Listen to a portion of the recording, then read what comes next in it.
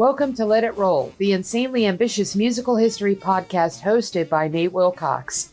We've covered the early history of rock and roll, country music in the 20th century, the rise of hip-hop, disco, and electronic dance music, and now heavy metal. Stay tuned for our histories of Broadway, opera, punk rock, jazz, blues, and gospel. Follow the Let It Roll podcast on Twitter at Let It Rollcast, and check out our website at letitrollpodcast.com. Let It Roll is a Pantheon podcast, and you can listen to more great podcasts at www.pantheonpodcasts.com. Today, Nate welcomes back roots music writer and historian Garrett Cash to continue their discussion of the history of gospel music in the United States. This episode draws primarily on People Get Ready, A New History of Black Gospel Music by Robert Darden, and discusses the origin of the spiritual. Email us at letitrollpodcast@gmail.com. Pop in those earbuds and enjoy.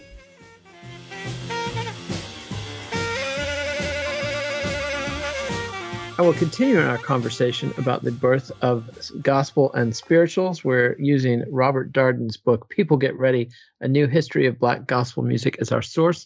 When we left off, we were talking about traits of African music. Now we're going to talk about the rise of spirituals in North America. And it's not an easy question to determine when the first spirituals originated in North America. Yeah, this is very nebulous, recorded music kind of folk art that is very hard to nail down when these things got started. I mean, there's been a different starting date set by pretty much every historian that has ever tried to look at it, seems like. So doesn't seem like it's something that we're ever going to fully nail down, but definitely a early creation, that's for sure. Yeah, there seems to be a consensus that spirituals, in the modern sense of the word, began to emerge in southern plantations in the 1700s, but maybe even earlier. African-American slaves were brought to North America in 1619, and for a long time, slavers resisted teaching Africans the gospel. It was the South wasn't a particularly religious area in that period, and which is kind of hard to fathom. This, by all accounts, that was the case. Very hard to fathom. Yeah, and they really resisted. There was a lot of moral conflict with the idea of enslaving fellow Christians. So you wouldn't want to proselytize to people that you're then going to horrifically abuse. But that taboo was broken down over time, especially with the Great Awakening, which was the first religious revival in American history in the mid 1700s.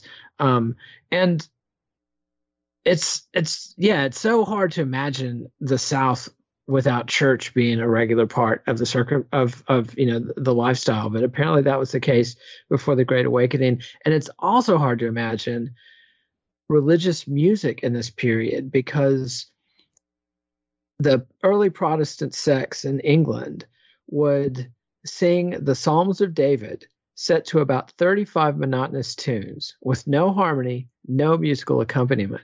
Everybody would just sing the one note, and according to Darden, even the dour Puritans tired of this. So, and then it's got to be pretty boring if a Puritan gets bored of it. Exactly. I mean, they're sitting on the wooden benches and the whole bit. But a guy named Isaac Watts came along and, quote, almost single-handedly revitalized sacred music in England and the colonies. His song collections, Hymns and Spiritual Songs in 1707, and the Psalms of David, imitated in 1719, were massively successful with Protestant denominations in England and America. And the first African-American hymnal, a collection of spiritual songs by Richard Allen, included 54 hymns, and most of them were from Watts. So we know that the songs of Isaac Watts did have some influence on African Americans who were introduced to the gospel. But there's still some debate over how much of spirituals are derived from purely African traditions and how much was influenced by Watts and other hymn writers. One of the most famous hymns, of course, is Amazing Grace, with words by John Newton, who was the captain of a slave ship who swiped the tune from somebody probably a slave he heard on one of those ships. So it's pretty heavy story. There's a guy named Wintley Phipps, an African-American preacher, who has a great YouTube video telling the story of Amazing Grace. And he's preaching to a mostly white congregation, and it's a really, really powerful telling. So Wintley Phipps on YouTube, check that out. Highly recommend. And if you really want to go deep down the Amazing Grace rabbit hole, it's it's considered the most recognizable song in the entire world. And there is a entire book about the song and its history, and the history of John Newton and his autobiography that he wrote also by an author named Steve Turner. Definitely recommend checking anything he did out. I haven't gotten to read that book yet, but I assume that it's just as great as everything else he's ever done. It's an entire book about that song and it being the most recognizable song there is and how it got to that point. Yeah, it's definitely on my list. I'm hoping to have Mr. Turner on to discuss it at some point. But let's talk about the methodology of slavery, which was incredibly vicious. They methodically separated people who spoke the same language, same tribes. They deliberately separated families, systematically denigrated and sought to eliminate African culture, even banned drums in North America. And that's a big difference between North America and, say, Cuba or Brazil, where the slaves could still have their drums and their dancing and much more their culture. In North America, any percussion had to be your hands or your feet. But the slaves adapted. It's really a testimony to the adaptability of human beings that they were able to maintain and create a culture. Disparate people from different tribes, different regions, different languages, forced into this heinous, horrible situation, cruelly abused at all times, and they form a culture and forge a culture and create these spirituals. They think that work songs were probably the precursor of the spiritual. There's also what they call the ring shout, which slaves would get away from the slavers and hold religious ceremonies and sing. So this stuff was really forged in the fire. I mean, the pressure these people are under is unfathomable, and I hope that nobody alive today anywhere in the world is going through what these folks were going through at that time. It's just utterly heinous. And it's really pretty inspiring to me to think about what they came back with, the art that they came through, and the fact that they survived spiritually and physically. Just amazing stuff. And I love how they retained the importance that rhythm had to their culture and their lifestyle, regardless of the fact that they didn't have the instruments that they kind of built their rhythm on, because the ring shout is kind of interesting. You would expect from the name ring shout that obviously we hear shout and we think of someone yelling, a yelling of ecstasy or something like that. The word shout in this instance actually means a dance, and it was a dance that they would do kind of in a circle. They would form a circle, and so therefore the ring, and it was almost like a little spiritual mosh pit in some sense. They'd be doing their little dances around in the circle, and it would be very rhythmic. And you can look videos up of the Georgia Sea Island singers doing this on YouTube. They're going around in the circle and kind of shuffling their feet in such a way that it creates this great polyrhythm. And it's just amazing to me to think that here are these people that have had their instruments stripped from them by their evil overseers, and instead of just giving up on the rhythm of their life, the rhythm that they build their culture and their social activities around, they use their own bodies that God gave them to do a replication of it to the best of their ability and create a whole new thing out of it. Yeah, it's a real testament to the human spirit and just refusal to be broken, and the creativity and adaptability that human beings have. And then talked about the Great Awakening. I want to give a few more details on that. The first one was 1750 to 1790. A guy named George Whitefield was one of the big evangelists behind that. Jonathan Edwards was another one. And Steph's telling me it is time to cue our first song. So let's go in there. This is something that Alan Lomax captured. This is a woman named Viola James and her congregation doing one of the spirituals called "Is There Anybody Here Who Loves My Jesus?"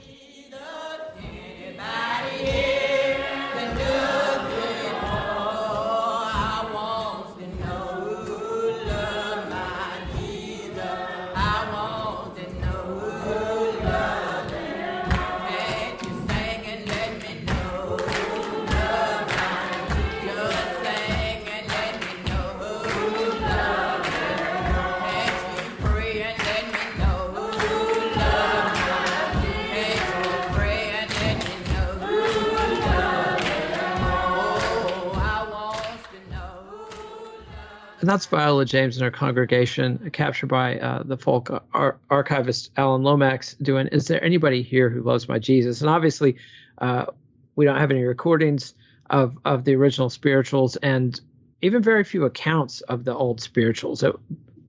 People were not documenting what the slaves were doing. There was a whole industry devoted to dehumanizing these people, so there was no such thing as methodical folk archiving of what they were creating in the 16th, 17th, 18th, 19th centuries. It's only in the early 19th century that we get the first accounts of this stuff. But back to the Great Awakenings, there's this guy George Whitefield is having these huge revivals in the upper Midwest, Kentucky, in particular the Cane Ridge camp in Kentucky, and black and white people would come together. It was mostly Baptists and Methodists, but a lot of people are converting to Christianity for the first time, both white and black, and they're singing these camp meeting songs. And this is where some of the controversy about the origin of the spirituals comes from, because some of the early musicologists, particularly ones who had studied the white gospel tradition, were putting down some arguments that the spirituals were overwhelmingly influenced by these camp meeting songs, but that's been kind of debunked, and we'll talk about that more a little bit later. It's again though, it's powerful to imagine these meetings. This is the first time for many of these people that white people and black people had interacted at up close, and so it's an absolutely pivotal moment in American culture. And this conversion goes on there. The religious heat is so hot that the taboos against converting slaves to Christianity are breaking down. But then after Nat Turner's slave rebellion, and he was a Christian and a preacher, that slows down after 1830. But then, and also around this time, the mainline Southern denominations buckled under and changed their philosophies to please the slavers. I mean, it's a classic case of selling out for mammon and changing your theology to please, the people that were paying the bills. Ugly period in history. But after 1830 to 1860, then there's another period of heavy proselytizing. But you can see this kind of played out. I'm sure a lot of people are familiar with the classic antebellum era work of fiction, Uncle Tom's Cabin. And in the book, one of the kind of primary plot lines is the white, I believe she's the daughter at the plantation, is teaching Tom how to read, and she's teaching him how to read from the Bible. And there is a tension between certain people. Like some of the people think that this is a good thing that she's teaching him scripture, how to read the Bible, and then some people don't like that he's learning how to read and learning the scriptures and whatnot. And so there's definitely the contending camps there during this time. Yeah, for sure. And there were some serious sanctions against teaching slaves to read, because knowledge is power, and that was dangerous and something the slavers wanted to avoid. And also the Darden says that the slaves, quote, retained those elements of African religion that remained functional to their needs and pieced together beliefs from Christianity to create something that would help them survive, something of real value. And also, quote, by operating under cover of Christianity, aspects of Africanicity could be practiced openly. So there's kind of this stealth aspect to this that is something that's going to continue. People that are in these hideously oppressive situations master double talk and master multiple meanings so that they can say something in front of their master and in front of fellow slaves, and the slaves will get one message and the master will be oblivious to it. So again, triumph of the human spirit. And then this whole debate about the musical sources of the spirituals. A guy named George Pullen Jackson's the guy I referenced earlier. He was a musicologist, kind of the first scholar of white gospel music, and especially the shape note singing, which was a method of teaching people to read music without teaching them the full musical literacy, but it's kind of a shortcut to musical literacy. He claimed to have matched 116 melodies he found in spirituals out of a book of 893 that he had access. And he said that 116 of those had melodies that matched 116 known camp meeting songs from this period. But Alan Lomax, the musicologist, he came down and said on the side that this stuff was primarily of African derivation. And he said that 110 of those 116 camp songs had structural characteristics of African vocal practice. So, not a musicologist, I can't arbitrate this, but it does seem like, well, definitely Darden comes down on the side of the African origins of this music.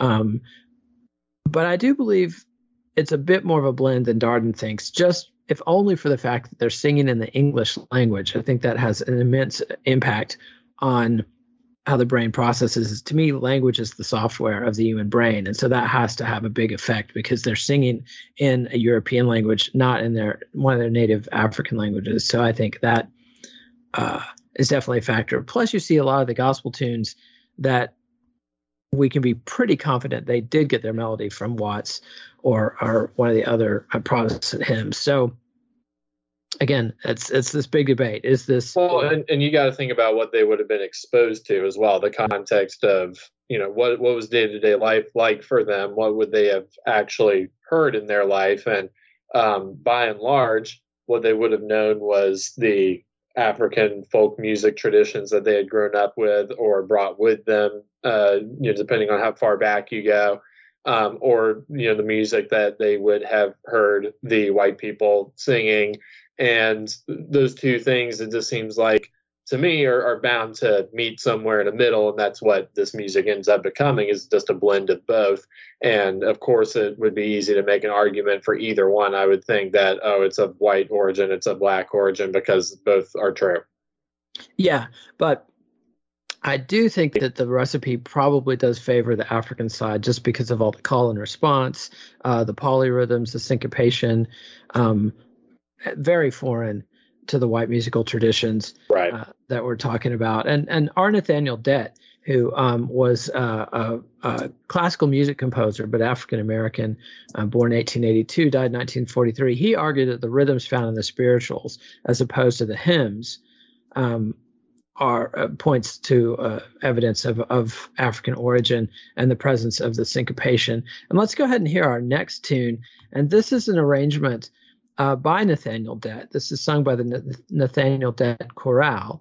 And this is his arrangement of the spiritual Listen to the Lambs. And this is one of many instances of people attempting to recast the spirituals in the mold of European classical music.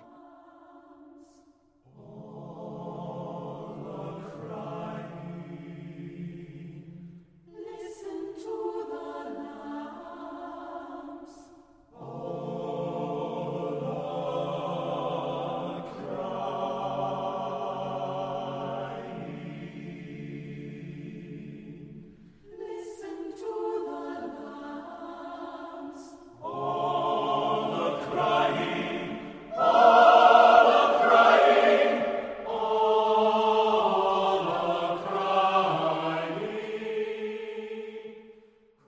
And that was Listen to the Lambs by the Nathaniel Dett Chorale, which is a more recent recording of an arrangement that Nathaniel Dett wrote while he was alive. Powerful stuff, and it's interesting that there's this assimilationist current of African Americans trying to adapt their music to be more pleasing to European ears and American ears, white American ears, and we'll talk about that. And it does show you too, like, because we were just talking about white influence versus black influence, that recording is a black song, arranged to sound like a white European composition, and how there's not really that aspect of, like, the track we heard earlier that Alan Lomax recorded, how that track is almost entirely based on rhythm. It'd be like, James Brown versus Doris Day here almost, like there's just, it's so stark, the difference with the one that had the call and response and the great strong beat going, and that one, which was, very beautiful and very well arranged. But it has that kind of stateliness that the other one has a little bit more of that raw, improvised feeling. Yeah, absolutely. And it's also a testimony, I think, to the humanity of African Americans, that they're such talented mimics, just like anybody else. They can imitate, what other people do, and they hear European music, and many mastered European music in the 19th century, particularly in the 20th century, to a really high level. So, fascinating blend stuff. And then another thing that another factor that's important that comes along in this time is the emergence of black preachers. I mentioned Nat Turner was not only a revolutionary, but a preacher as well. And from the beginning, the first accounts we have of black preachers, two things are consistent in every one of those accounts from the 19th century. One is the condescending kind of mockery of their theology by the white writers who are observing it, which I wouldn't expect any better. And then the other thing, though, is an emphasis on the power of their oratory, and particularly the rhythmic cadences of their speaking. And so this is something that is going to be a factor throughout the 20th century. The great preachers like Martin Luther King and Malcolm X and the great comedians, but also leads to hip hop. So that spoken rhythmic oratory is a feature of African American culture from the get-go.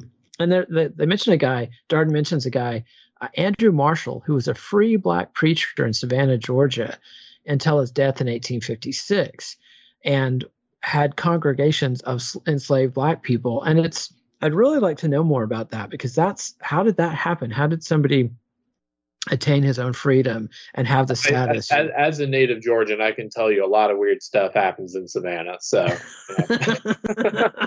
right, it's that kind of town. And there are accounts of slaves in the North singing the new Isaac Watts hymns, but almost no record of that happened in the South. And the first account of Southern slaves singing spirituals goes back to at least 1816. A guy named George Tucker wrote that down. And then a guy named Levi Coffin, who was a Quaker abolitionist and Underground Railroad activist, he wrote an account in the 1860s about hearing spirituals in the 1820s. But what they consider the first, quote, definitive account of the musical form was from 1830. And Darden doesn't cite who this was, but a visitor to Charleston, South Carolina, described in some detail what he heard the slaves singing. And I always think it's interesting. So many of these accounts are from people who visited the area. It seems like the people who lived in the area took it for granted, which I think is pretty standard. And then one line of research that I found pretty interesting is people like John Work, who was a musicologist, African-American musicologist, and associate of Alan Lomax. It might have been John Lomax, actually, that he worked with. But he cites a colony of freed slaves who were transported to Haiti in 1824. And they were researched in the 1930s, and they were singing spirituals not in a religious context anymore, but in parties. They would sing Roll, Jordan, Roll while they had corn husking parties. And so John Work argued that shows that these tunes were perfected by the early 1820s. And so that's some of the evidence for people thinking that this the spiritual form was mature by the late 1700s. Also, a book, C.L. Edwards' Bahama Songs and Stories from 1895 collects multiple spirituals who were collected from descendants of slaves of Tories who left America in the 1770s during the American Revolutionary War. And multiple of the spirituals that we know in mainland North America were present in the Bahamas in 1895, and they got there in the 1770s. So again, it points to this stuff having quite a bit of provenance. And then the commenters on the aesthetic value and the importance of spirituals, it's not hyperbole. Like Alan Lomax called this, he said, in the Negro spiritual, the American folk art reaches its zenith, the most impressive body of music so far produced by Americans. So, and Lomax was familiar with jazz and blues and what we would consider modern gospel. So that's pretty heady praise. And it's an incredible body of work. I mean, and I would say that most people that know about or care about Alan Lomax are probably more interested in like country blues and whatnot. So interesting that the man that so many people are going to more so probably for other genres actually considered this the highest form. Yeah, absolutely. And back to Nathaniel Dett, he had a great quote that Darden cites, and he said, for the Negro, the spiritual was the sole avenue of emotional relief. For most people, the making of folk songs is incidental to the rest of life. For the creators of the spiritual, it was life itself. So these people had so much stolen from them that they music was one of their only outlets. And so that is Dett's theory as to why the power of the spiritual is so manifest. And definitely hard to argue with that. And there's also a lot of evidence that spirituals were used to send coded messages. We know, at least in one instance, the song Follow the Drinking Gourd was used as a map for slaves embarking on the Underground Railroad. If you listen to the lyrics of that song, it tells you, the drinking gourd is the Big Dipper, and follow that and go north. And there's multiple instructions in that song, telling you to follow the rivers, which way to go, etc. So, and this is why for a lot of people who were even interested in kind of being able to preserve this spiritual art form, they had a lot of difficulty even being able to get the accurate music from the people who knew it, because these songs were very much protected like a secret code. Many of the songs like that one were used pretty much specifically as maps to escape to freedom or to find meeting places, things of that nature. And there are many accounts of people in the 19th century trying to preserve slave songs and having a very difficult time doing so, because they have to really win the trust of the people who know them to tell them the songs.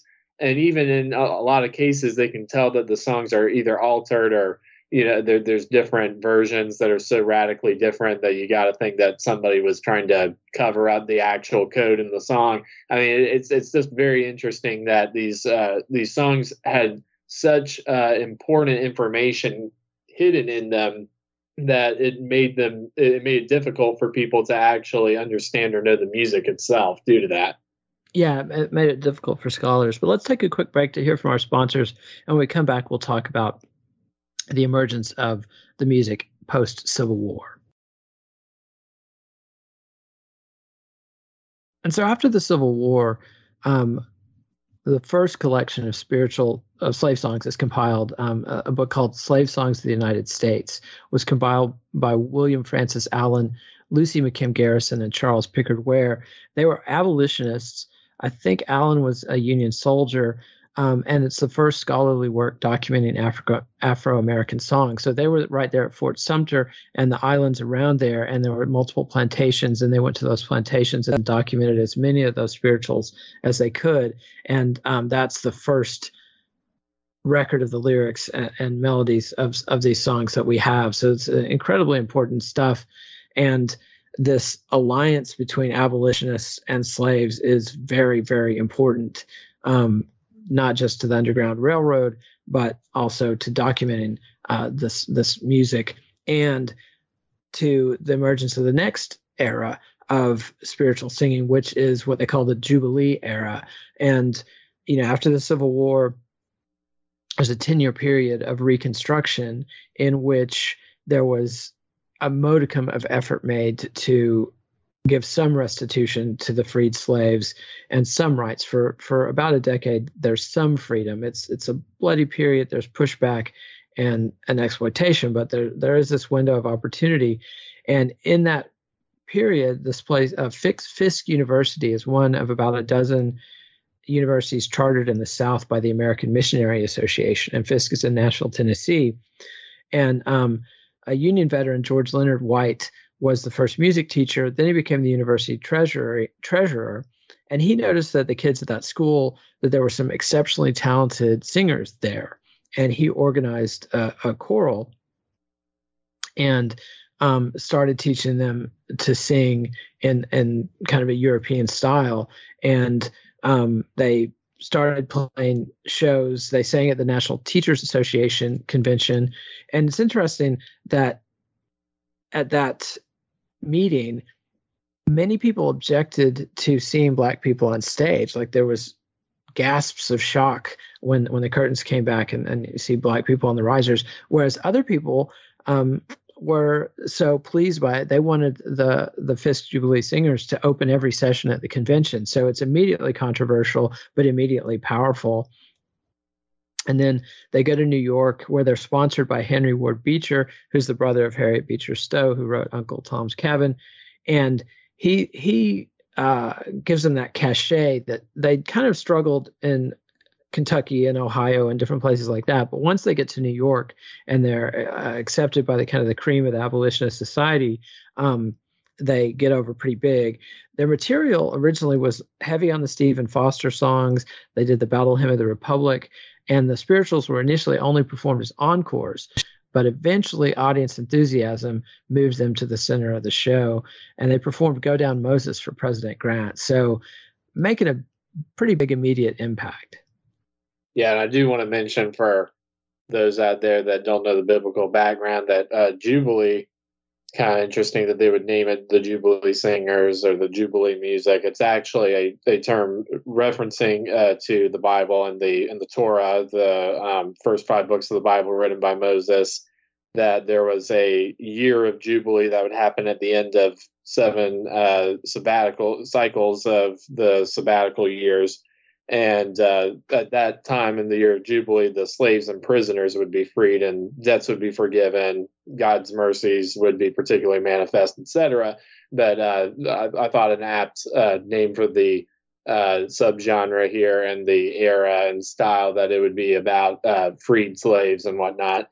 But yeah, it's interesting that with the Fisk Jubilee Singers, you have sort of the first attempt to bring this music before an audience that would have never heard it unless they had been, intimate with the goings on at these plantations for decades. And for many people, even someone like, Mark Twain, who became a big fan of the Fisk Jubilee Singers, had never heard music like this before, apparently, and was floored by it. Yeah, he had heard it on plantations, but he hadn't seen it presented professionally before. Right. Exactly. Yeah. And his great classic is they reproduced the true melody of the plantations, and they're the only persons I ever heard accomplish that on a public platform. And he said that I heard them sing once, and I would walk 7 miles to hear them sing again. So, and he compared them very favorably against the minstrels, and we'll talk about minstrelsy in a bit, but that he felt that minstrelsy was misrepresenting the true spirit of African American music, and that the Jubilee Singers were much closer to what he heard on the plantations, and that they had preserved a lot of the power. And a guy named Theodore Seward comes into the picture and is a more professional musician, and he trained the singers to do a classical arrangement, to do the SATB, the soprano, alto, tenor, bass harmony structures that is typical of European choral singing. And so they get, even more polished and trained up. And in 1873, they tour England and end up doing a private concert for Queen Victoria herself. And they sang Steal Away to Jesus, Go Down Moses, John Brown, and a chanted version of the Lord Prayer for the Queen. And that, gave them the imprimatur of the Queen herself and really got them over in England. And Darden also argues that European and white American audiences were in no way, shape, or form ready for the raw spirituals, that what they were hearing from the Jubilee singers, as much as we might look back and say, man, they really whitewashed this stuff. This is really tamed. This is really different from the authentic spirituals. But this stuff was shocking and powerful, kind of overwhelmingly powerful for European audiences. So, these African traditions are packing so much magic that, you can only blow people's minds so much at a time.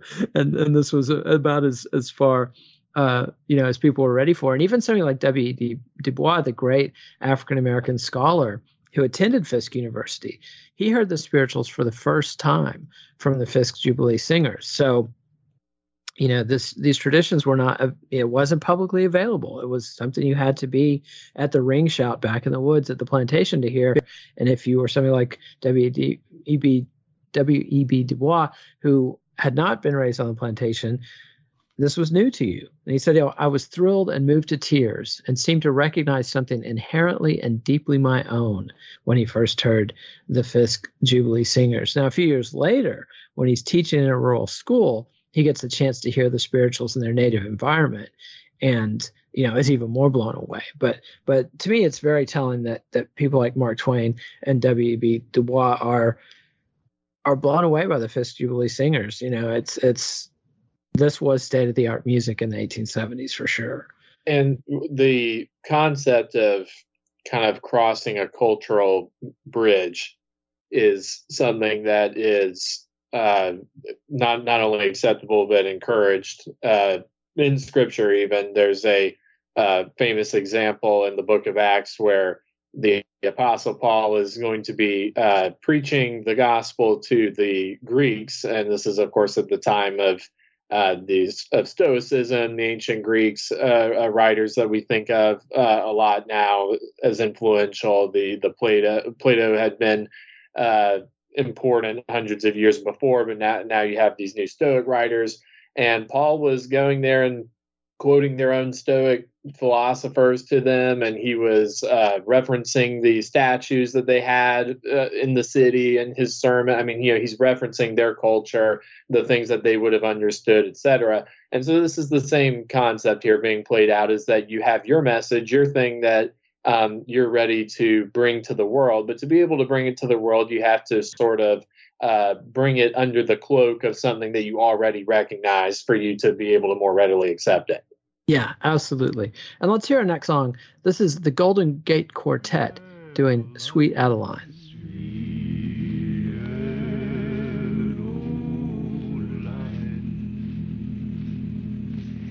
My Adeline,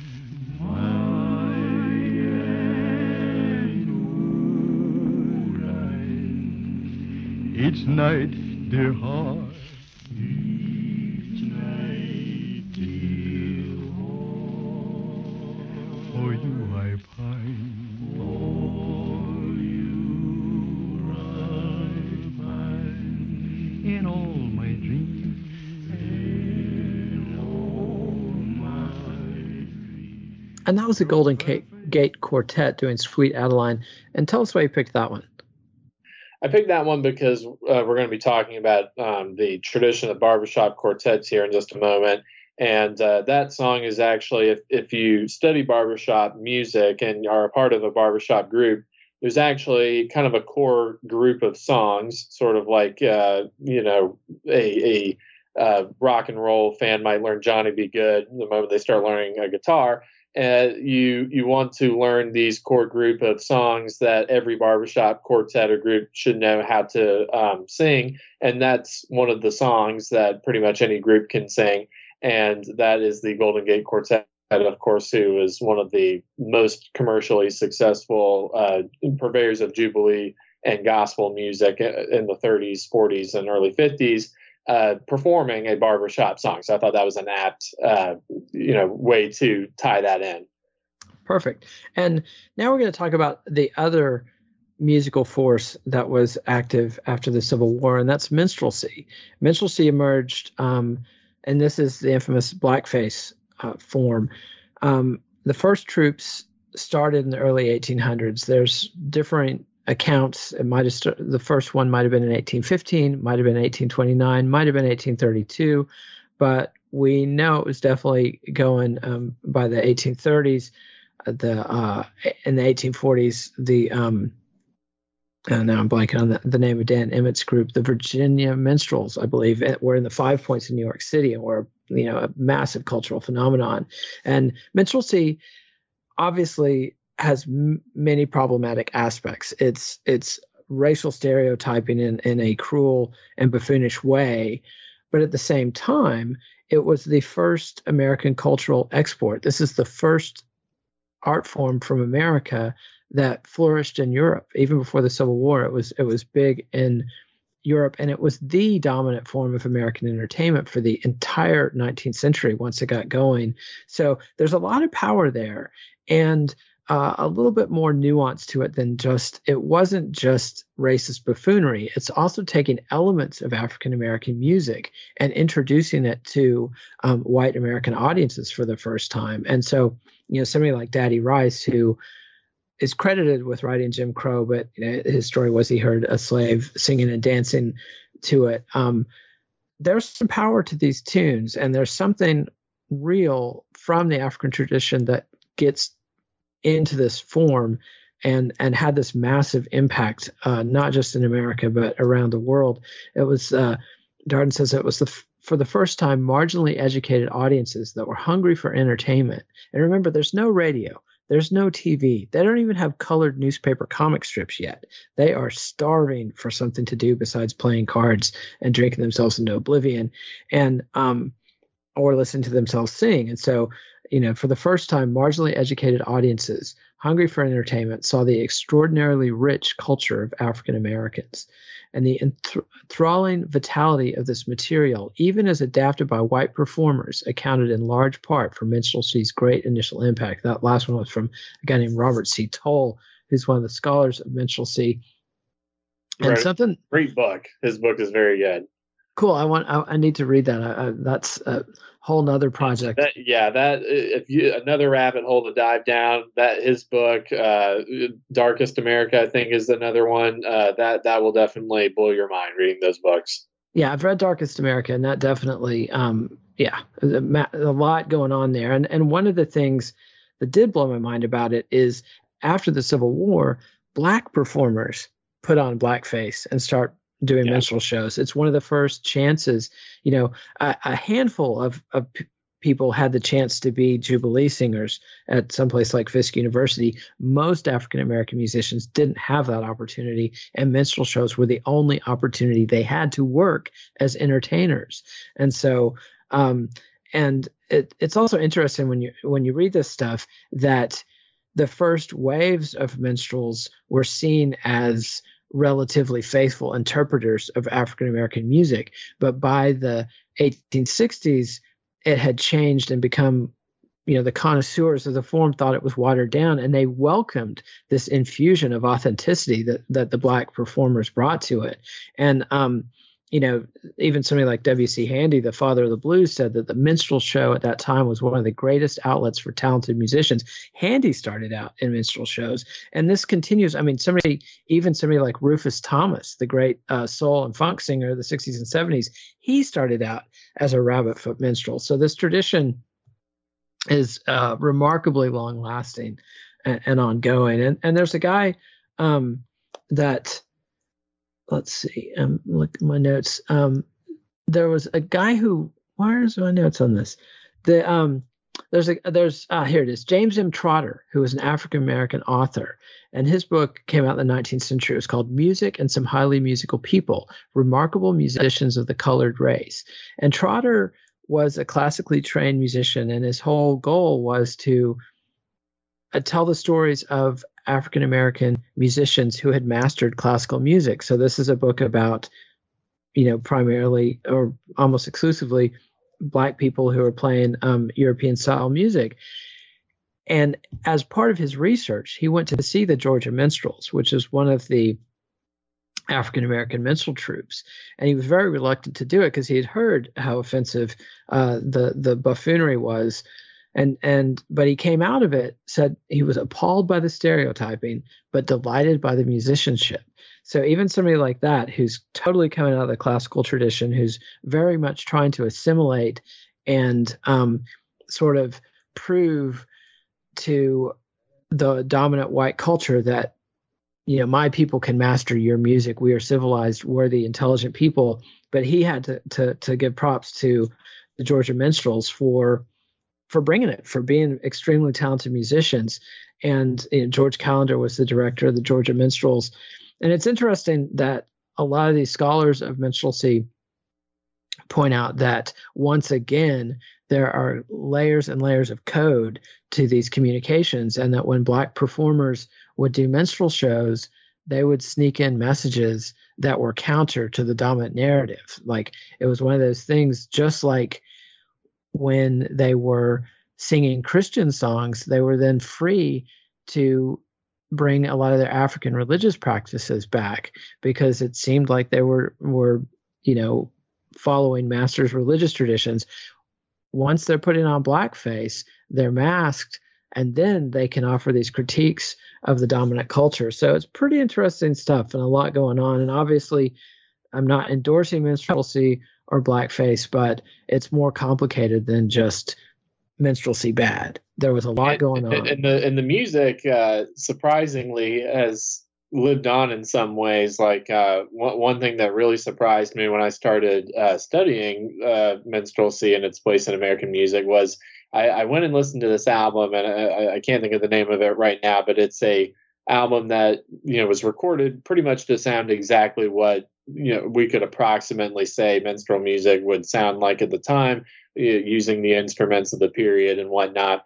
And I was very surprised when I heard it that it sounded exactly like something I had heard before, and I was trying to think of what it was.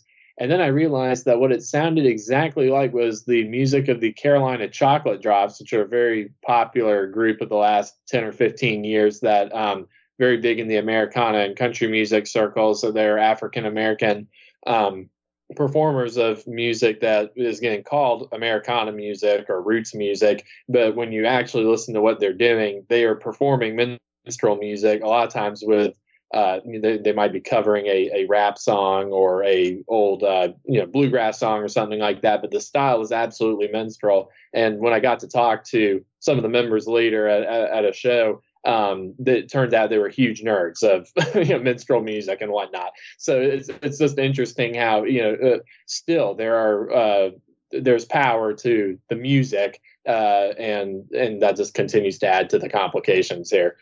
Yeah, absolutely. And let's hear our next song. And this is another Golden Gate Quartet number. This is the Golden Gate Quartet doing Jonah. Take my command. Well, he gave him his orders from his royal throne. Said, go down to Nineveh, preach by doom. Tell him 40 long days will pass them by. I'm going to destroy the city with fire. But Jonah didn't want to hear God's command, so we got him a ticket out for Joppa land. Then he got that ticket and got on board, and the ship went rocking on down the shore. Then it's oh, Jonah, oh, Jonah, oh, Jonah, oh, Jonah, you go down Nineveh, save the Lord. Go down, Jonah, go down Nineveh, save the Lord. And that was the Golden Gate Quartet doing Jonah. And tell us why you picked this one. And I think I should have done these in the reverse order, but forgive me. That's fine. I'm sure our audience is intelligent enough to flip it in their mind. But the reason why I picked this one is that going back to what we were talking about with Jubilee, this is a prime example of the Golden Gate Quartet's kind of popular Jubilee style that they were performing circa the 1930s in this case, but they actually had huge hits on well into the 40s. And this song in particular does a good job of showing the syncopated style that made them so popular. You can hear in the way that they are delivering the vocals here, that there's a huge influence of blues and jazz music. But it's also clearly the Jubilee style, which is taking a spiritual song and giving it that different way of performing it rather than I guess you'd call it traditional spiritual. So it's another bridge, so to say, between the traditional spiritual, the Jubilee song, and it's actually obviously anticipating the gospel sound. Yeah, powerful stuff. And now we're going to talk about barbershop quartets. So forgive me, Garrett, for mixing up the two songs. But barbershop quartets is something that is one of those things that I always just assumed always existed, but it actually had a birthplace in a time. Retroactively, the style got its name from the 1911 song, Mr. Jefferson Lord, Play That Barbershop Chord. But the form goes back to the 1880s and 1890s, probably started in black barbershops, although white people were quick to pick up on it and claim it for their own, which is something that's going to happen again with jazz, where white jazz musicians are onto it within 5 or 10 years of its emergence, and then go on and try to take credit for the whole thing. So, that's kind of a drag, but it's funny to think of barbershop quartets as an African-American form, because it's now seen as kind of the widest of all white musical forms. I was extremely shocked when we read this Robert Darden book that he claimed that barbershop was a primarily African-American invention. I mean, it would be, I don't know, it's like finding out that a African-American man invented mayonnaise or something. It's just so utterly shocking to imagine this. But one thing I did want to point out before we stray too far from it is that, the name of that song where it says the barbershop chord, actually, it's kind of interesting. I was doing research on this. I found out that the 7th chord, which we take for granted in music now, actually got popularized in barbershop music and was known as the barbershop chord. So we can thank barbershop music for that. That's crazy. Yeah, and it's it's interesting. And there's a guy, James Weldon Johnson, who wrote a book of Negro spirituals, and he also described the process of quartets finding new chords, and that, it would be guys singing in a barbershop, and when they hit upon the four people singing, you're going to make chords. And when they would hit on something interesting, they'd say, hold it, and they'd get it and memorize it so they could do it again. And that's how they came up with the famous barbershop chord. And it was first popularized in the minstrel stage and then in vaudeville. And it's happening right around this time as minstrelsy is beginning to fade from popularity and be replaced by vaudeville, which is a new form of variety entertainment that, if you know about W.C. Fields or the Marx Brothers or Burt Williams, you know about vaudeville. But like I said, this form was quickly adapted by whites. Darden has a great list of black barbershop quartets names from the 1880s and 1890s. Some of them one was called Black Diamond. There was the Darktown Quartet, Eclipse, Buckeye, one called Beethoven. I like that. That's some gumption right there. Mountain Pink, Garden City, Twilight, Climax. I don't know if that was racy or not at the time. The Olympic, and the Sans Souci Quartet for kind of a fancy thing. And that they would tend to sing, many of them perform for both black and white audiences, but they would have different repertoires for the different audiences. And so some of those names should just go ahead and get used for like some metal bands or something now. Black Diamond, I mean, come on. This is gold. We're handing out gold. I'm pretty sure Black Diamond's been used, and I know there was a group called the Buckeyes. Wasn't Climax a prog rock band, 70s? There was definitely the Climax Blues Band in the 70s as well. So these, there's only so many good ideas in the world. And then but nobody has taken the name Beethoven for themselves again, though. That is pretty badass. I love that. I wish I could have heard him. And it's one of the frustrating things about learning about this earliest period of recorded music is that, recording is invented in the 1870s, but they don't really start recording music commercially until the 1890s. and they don't start recording black musicians in a systematic way until the 1920s. So we are just robbed of whole generations of incredibly gifted musicians that we just will never know what they sounded like. So massive loss here that none of these groups got to record, but some of the white groups got to record. Darden mentions the Revelers and the Peerless Quartet. So I'm going to look those up and check out what the barbershop sound was all about. But it's I don't know, it's just fun to think, and it makes perfect sense because the barbershop is still a massive part of African American culture.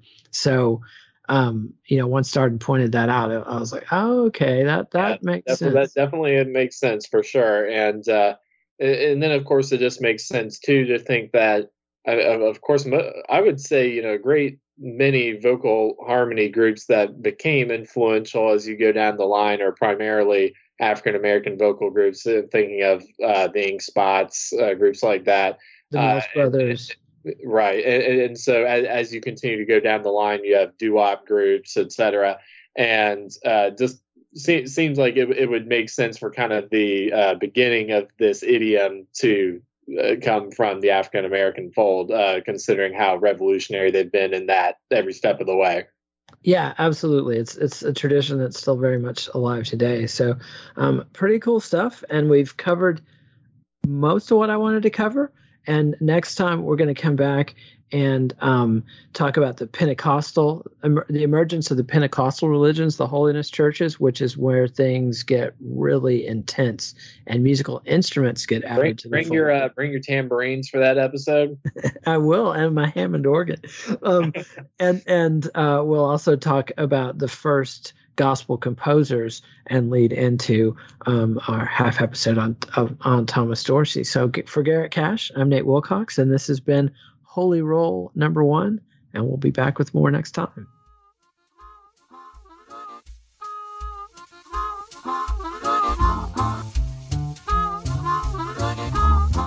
Keeping your feet warm, dry, and comfortable is top priority with people from all walks of life. Boltfoot.com features 100% American-made socks with a wide array of styles so even the most discerning sock connoisseur can find their perfect pair. Nate wears Boltfoot socks on his tiny little feet when recording because they keep his toesies cozy. The best part is that 5% of all proceeds are donated to charities for veterans. Boltfoot.com. Grown here, sewn here.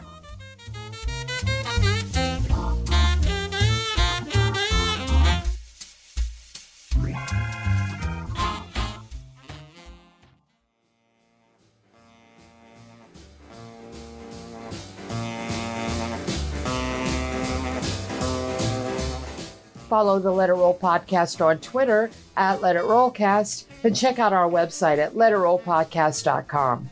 Next week, Nate welcomes back Alana Nash to kick off our 14th season with a discussion of her book, The Colonel, The Extraordinary Story of Colonel Tom Parker and Elvis Presley.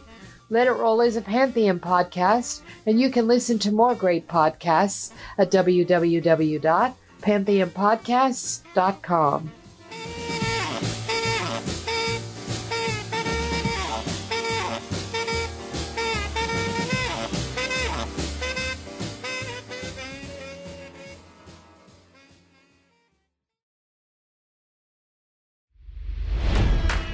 It's NFL draft season, and that means it's time to start thinking about fantasy football. FantasyPoints.com features industry-leading experts and prognosticators using proprietary hand-charted data to help you score more fantasy points. FantasyPoints.com is the place to go for whatever kind of fantasy football you play. Whether you play fantasy football, daily fantasy sports, or do a little bit of everything, Fantasy Points has the meticulously researched content to guide you to victory. And why wait for the fall? Fantasy Points also covers the new spring football league, the UFL.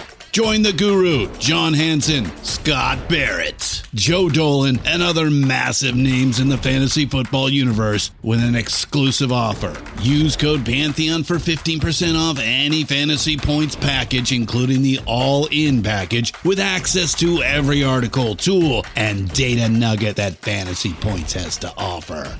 That's fantasypoints.com and code Pantheon for 15% off at Fantasy Points. Fantasypoints.com, code Pantheon. Score more fantasy points.